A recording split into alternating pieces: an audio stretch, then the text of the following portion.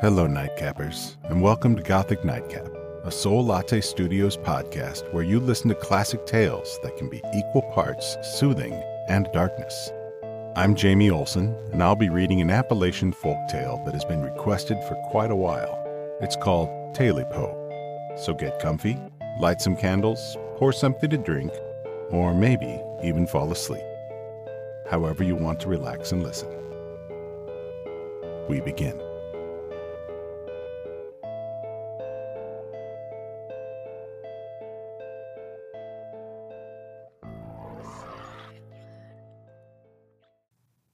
It's terrible what they say happened to old Jack Greer. Terrible, but we can't really say that he should have been surprised, living alone up on the mountain during the dead of winter. It was a fool's errand, and we all told him as much. The mountain is a strange place, especially when the weather takes a turn, and none of us ever hunt up there alone, or for any longer than 3 days. But Jack was strange in the head. A loner, rebel, self-sufficient, he said. Independent, he said. But the old women in town called him a damn fool. And when they found him after the thaw and what he had been cooking and eating on that night that it happened, well, it proved him right. See, old Jack didn't like society, and he spent nearly all his time in the cabin his great-grandpappy built on the leeward side of the ridge, under the shadows of the flint wall where the snow piles into wispy tufts that looked like pointed teeth in the lower jaw. That's why it's called Jawbone Ridge, if you hadn't guessed. Most of us hunt in the summertime for sport, and in the fall to feed our young'uns, but we stay home during the winter. The ridge is treacherous once November starts brewing, and if you get caught up there when the weather turns, it probably won't go well for you. The whole east side of the mountain is a graveyard holding the bones of dozens of men who dallied up there alone, and even a few who went up there in parties and tried to play it smart. It's like the sea. Vast and merciless, and not given up or dead, as the preachers say, until the resurrection. There's some who even doubt that the Lord will be able to pry those corpses out of the mountain's jealous grip. And so, when October came, we went out hunting in parties. We brought back deer and hares and possums and coons, and our women folks skinned them and dried them in the smokers so as we could have meat in the long winter. And old Jack Greer went up there too. But he didn't go with just a gun and a haversack. He filled up his big wooden barrel with supplies and had his 3 hounds at his heels and a big bulging knapsack weighing him down. His gun was slung over one arm and his axe was tucked under t'other, and we saw he had parts for a still hidden under the tarp covering his barrel. Well enough, his grandpappy built that cabin as a moonshining base. He was covered in furs even though it was a warm October afternoon, and that's how we knew he meant to stay there well into winter. Maybe longer. He didn't say a word to any of us as we went up the trails and split off on our separate way. Johnny Aberdeen was the last to see him, lugging his barrow into the hills, the 3 dogs close behind, the sun sinking into shadow. Now old Betty McAllister has a witching touch, they say. She's not gone over to the darkness, we don't think. But when her grandmammy came over to the hills from the old country, our great-great-grandparents heard that her grandmammy, Betty's great-great-grandmammy, had been strung up for a witch. Well, she goes to Sunday meeting, and she says the Lord's Prayer and says it well.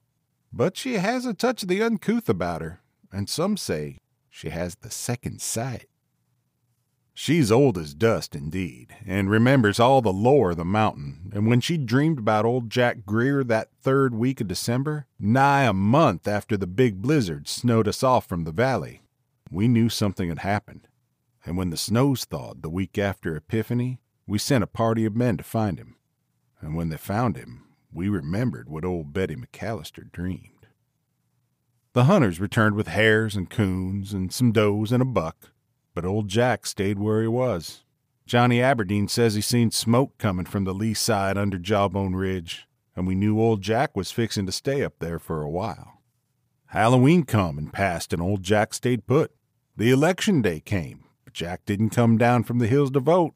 Thanksgiving came, and the hunters went out to fetch turkeys from the thickets, and they say they saw smoke coming up in curls from Jawbone Ridge. Still alive, still staying put. But the day after Thanksgiving, the weather shifted. The clouds were an off-color, grayish-green, dark with snow.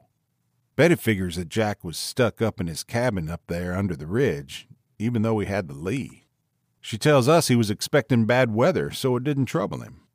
But she also says that his food ran out by the second week of Advent, and when she told us the rest, we knew he was dead.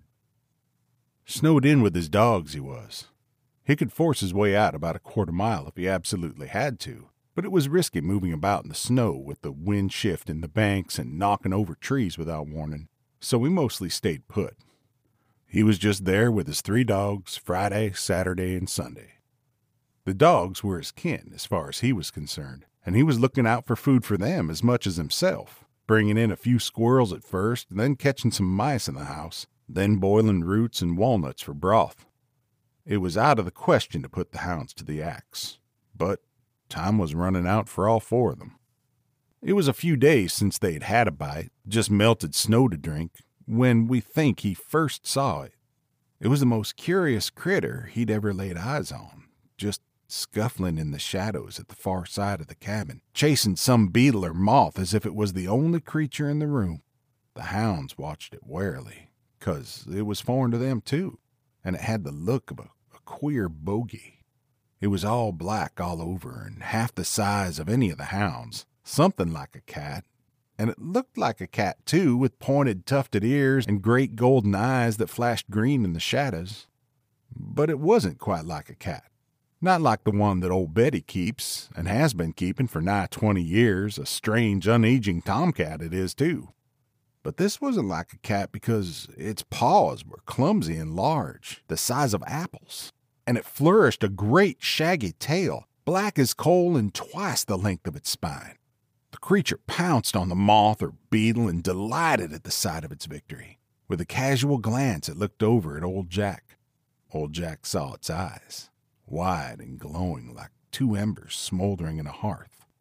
Those eyes blinked twice at him before it turned back to the crushed insect under its ungainly paw. Old Jack reached over for his gun. He handled it gently and with the slowest movements you ever did see. He held the stock against his shoulder and leveled the tube at the bogey. He rested his thumb on the hammer and slowly pulled it back with a hollow, steel click. The bogey's eyes suddenly rose with a jerk. They were staring right at him. Jack tilted the barrel so that it was pointed directly between the eyes, and he pulled the trigger tight with a sudden jerk. The cap snapped, and a whiff of powder stung his nostrils. But the main charge hadn't gone off.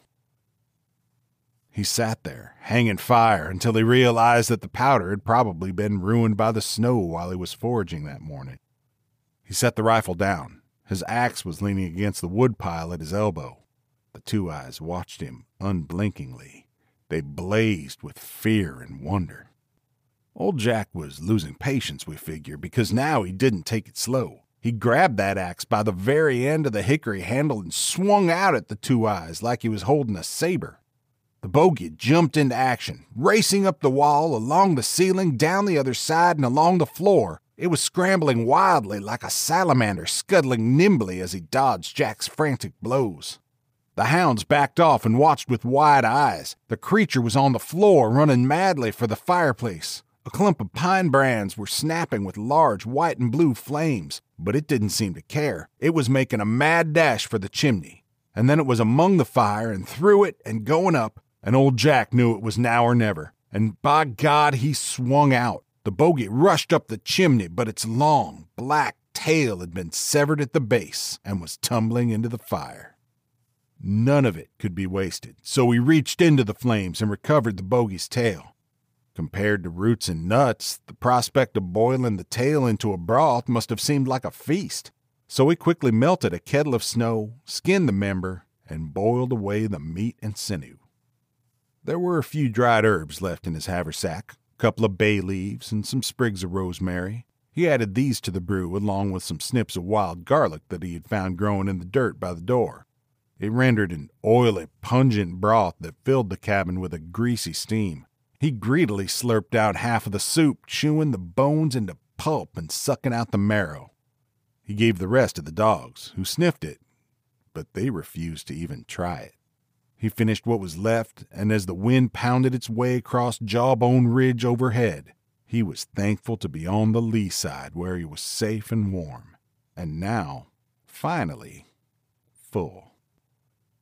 The fire gutted as the wind moaned across the chimney top, scattering red sparks in the fireplace like flakes in a snow globe. He doused the lantern, leaving only the molten glare of the 3 smoldering logs in the fireplace, and climbed the ladder to the loft which made up his bedroom. He had created a very comfortable bed there, out of bear skins and beaver pelts piled on top of a bed of fresh hay that he changed every couple months. He slept on top of this under 2 camp blankets that he had from his stint in the army, and a quilt that his grandmammy had made him to keep her kids warm on the boat over from Ulster during the Great Famine. It was as warm as he could hope for. His belly was full with the soup, and even though he hadn't been able to have any bread or potatoes with it, he felt full. And the flavor hadn't been bad either, rather like a pork trimming stew. He listened to the fire snap below him, and he fell asleep. When he woke up, it was because of the angry scratching at the door. The embers had died to a white ash with only a few lingering eyes glaring up at him from the grate. He sat for a spell, listening to the noise. It was intentional, all right. Like the sound of a dog shut up in a room, trying to force the door out with a combination of its claws and throwing its entire heft against the door. But somehow it sounded smaller. No, it wasn't a dog at all. And where were his dogs? Oh, there in the corner, bristling and shaking and staring at the rattling door. Old Jack Greer wasn't afraid of a rabid coon or a hungry cat or even that queer bogey whose tail had just filled his belly with warm comfort. He reached for his rifle, but remembered the spoiled powder. He would have to draw the charge eventually, but in the meantime he grabbed the axe. It still had a brown smear in the middle of the blade where the tail had been severed. He gripped it by the middle of the handle and threw open the door. Nothing was there, just a howling black gulf unbrightened by stars or moon. The only light came from the oil lantern in his left hand, which threw a severe red glare on the dusty snow shifting from bank to bank outside his door. But there were prints in the snow near his feet, large, awkward paw prints, strangely close together, resembling the marks of a house cat, but heavier, almost wolf-like in their heft. He walked around the door, holding the axe even tighter. The outside planks had been lacerated viciously. The old gray weather-beaten skin was stripped with deep yellow gashes up and down, crisscrossing, webbing wildly, as if some desperate person with a straight razor had been trying to slash his way inside. Long, gray, corkscrew peels of wood lay in front of the door like the cast-offs of a carpenter's shop. As he stared down at the ravaged wood, he heard a frantic clatter and glanced over his shoulder just in time to see the 3 hounds, their bodies freckled with lamplight, barging through the door and down the path into the deadly snow. They had stayed with him through harsher starving times, had saved him from the attacks of 2 bears, 3 wolves, and 1 bobcat. They were scored with gnarled white scars from their combats and were disciplined from age, experience, and hardship. And yet they ran. They ran away from him, away from the kettle that stank of the bogey's tail stew, away from the lacerated door. And while old Jack Greer stared after them, into the formless blackness that closed in on around the defensive light of his lamp, he heard something. At first he thought it was the flight of some ghastly heavy insect, or the occasional groan of a cicada, or the rasp of the door on its hinges. But it was a voice, however, a horrible, horrible voice, harsh, gargled, and inhuman, simultaneously hoarse and deep, frail and raspy, like that of a bitter old woman or a sleepy young boy, growled at him from somewhere overhead. "Tailypo! Tailypo! You've got my Tailypo!" The word meant nothing to Jack Greer, other than the vague allusion to a tail coupled with a childish sense of fond endearment. Looking into the trees above, he thought he caught a glimpse of 2 green cinders blazing in the dark, but in a wink, they were gone. He quickly went inside with his axe and his lamp and closed the door tightly. He barred it with shaking hands and instantly went to his rifle and nervously began to take it apart. He turned the knob on the lamp, raising the wick and casting more light around the dusty cabin. A ghostly green-white light that threw heavy brown shadows. Out came the barrel away from the stock, and there, in the breech, was the wet charge of powder like a lump of clay. He cast it into the fire where the sulfur sizzled and released brown smoke. He had just slid the barrel back into place and clamped it tight when he heard a faint, playful scratch on the door. His heart seemed to stop. There was his ammunition bag off to the side with its dry paper cartridges and the chance to defend himself. The scratching suddenly picked up tempo and volume, clattering in his ears while the door rattled against the jambs. He grabbed a dry cartridge, bit the end off, and poured the powder down the barrel. Then he greased the bullet, and then he rammed it home. The metallic jingle of the ramrod responding to the heavy bound of the shuttering door. And as he fumbled to apply the cap to his gun lock, he heard muffled but strong the same raspy moan. "Tailypo! Tailypo! You've got my Tailypo!" Without a second thought, he aimed at the spot in the door where a few thin streaks of black night were showing through the savaged wood, and pulled the trigger. The charge exploded smartly, and the ball punched through the wood and into the night. The door stopped jostling. There was no voice on the other side. He waited for a response, but none came.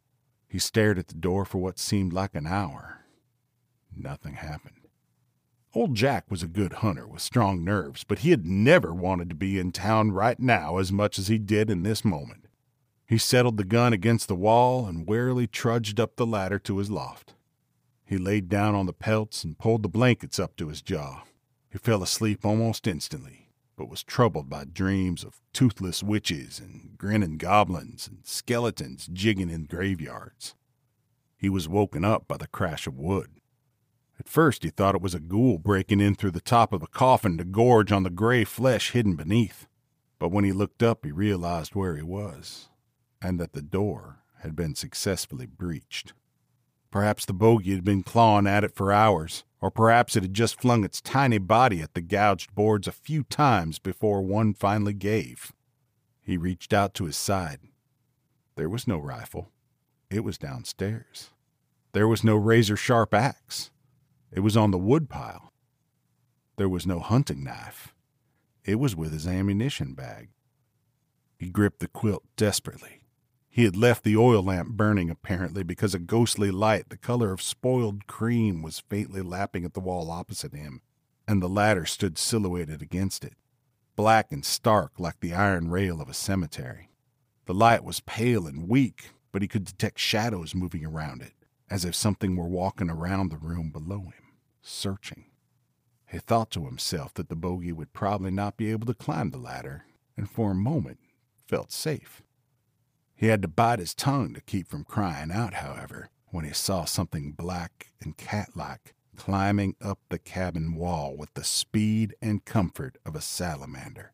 Its hefty paws splayed like starfish, its head wheeling about from side to side like a blind man's cane. Its hindquarters sported about 3 inches of tail, a stump that was gruesomely twitching back and forth from what Jack imagined must be the excitement of anticipation or the thrill of revenge.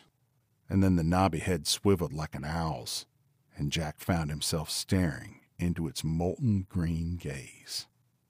Quick as a flash, its jaws opened. Its mouth was purplish red with long, yellow teeth, and a voice seemed to roll from its throat. "Tailypo! Tailypo! You've got my Tailypo!" "But I don't have it," Jack moaned. "It's gone! All gone! It's eaten! You can't have it back!" The bogey slithered frantically up the wall to the ceiling, across the ceiling until it was over the loft, and then it let go and fell to the floor in front of Jack's bed. There was a pregnant moment of anticipation, and then he saw 2 pointed, tufted black ears slowly rise between his feet, followed by a furry round head and 2 gleaming green eyes. "I done told you," Jack pleaded. "I ain't got it no more. I ain't got your Tailypo. It's all gone. Boiled to soup and ate. I'm sorry. I don't got it." The eyes didn't blink. The head tilted curiously until it was almost perpendicular to its body, watching old Jack sideways. Its purple tongue lolled out of its mouth, and the eyes sparkled. Tailypo! Tailypo! You've got my Tailypo! But I just told you, I don't... Something seemed to click in Jack Greer's brain. The bogey was a loner like him, a rebel too, a stubborn, independent, self-reliant survivor, and he was also just as vindictive and just as unforgiving. It took just a moment for the grinning face to disappear under the blankets. Jack felt it slither towards him, felt its soft fur rub along his inner legs, felt its front paws pressing into his groin, onto his gut, and steady themselves just below his rib cage. He was purring, and he loathed the vibrations that rumbled from beneath the blanket, just as he loathed the wetness that was spreading down his pants and the pleas that exploded from his throat as the bogus talons shot through his abdomen and slit him open with a single quick stroke. Then again, through the belly to the spine, then to the throat and down to the pelvis, then under the ribs to the lungs, to the heart, to the stomach. Its fur was heavy with gore, its mouth was dripping and red, and with one casual slice, it ripped open the stomach to ribbons, just as you would slice open the skin on a chicken breast with the flick of a knife. And the black bile and blood soaked the blankets and spilled to the floor and dripped to the ground. We followed old Betty's vision faithfully, and we found that most of what she said was true. We found the 3 dogs mad with fear at the house of a farmer in the valley. He fed them when they came down the mountain, but says he doesn't think they'll ever be good hunting dogs again. He wondered at that when he saw their scars from bears and wolves, and said they must have had a terrible shock. We found the cabin with its door gouged and sliced to ribbons. A hole the size of a man's head had been punched through the center of the mutilations, and we had to break it in with axes because it was barred from the inside. We found a bullet hole in the door, near the gash, and a spent cartridge on the floor. The lamp was burned dry on the table, and the axe near the fireplace was dark with blood stains. And there was the man himself in his bed, stone dead, face white as paper, clotted with putrid gore, ripped open from gullet to groin. We still talk about old Jack Greer and the terrible thing that was done to him 4 years ago when the blizzard caught him unawares and he was stuck up on Jawbone Ridge with the thing that opened him up like a fish. We don't know if old Betty's dream is all true, but young Johnny Aberdeen was up on the ridge last November, hunting turkeys for Thanksgiving dinner when he came upon a black thicket of ash trees under the shadow of the flint cliff, where you can see your breath in the shade even in the summertime. He was resting his gun against an ancient old beech and was reaching into his haversack for a bit of black bread when he heard something up above him. It was a rattly and wispy, like the flight of a huge beetle, but he swore it was speaking. And when he told us what he'd heard, we all said that it tied it all together.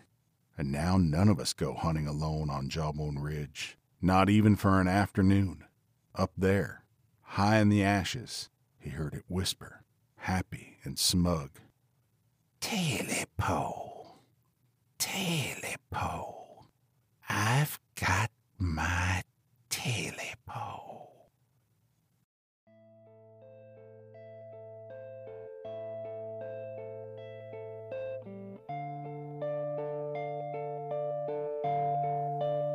That was the Appalachian folktale, Tailypo, and thank you so much for joining me.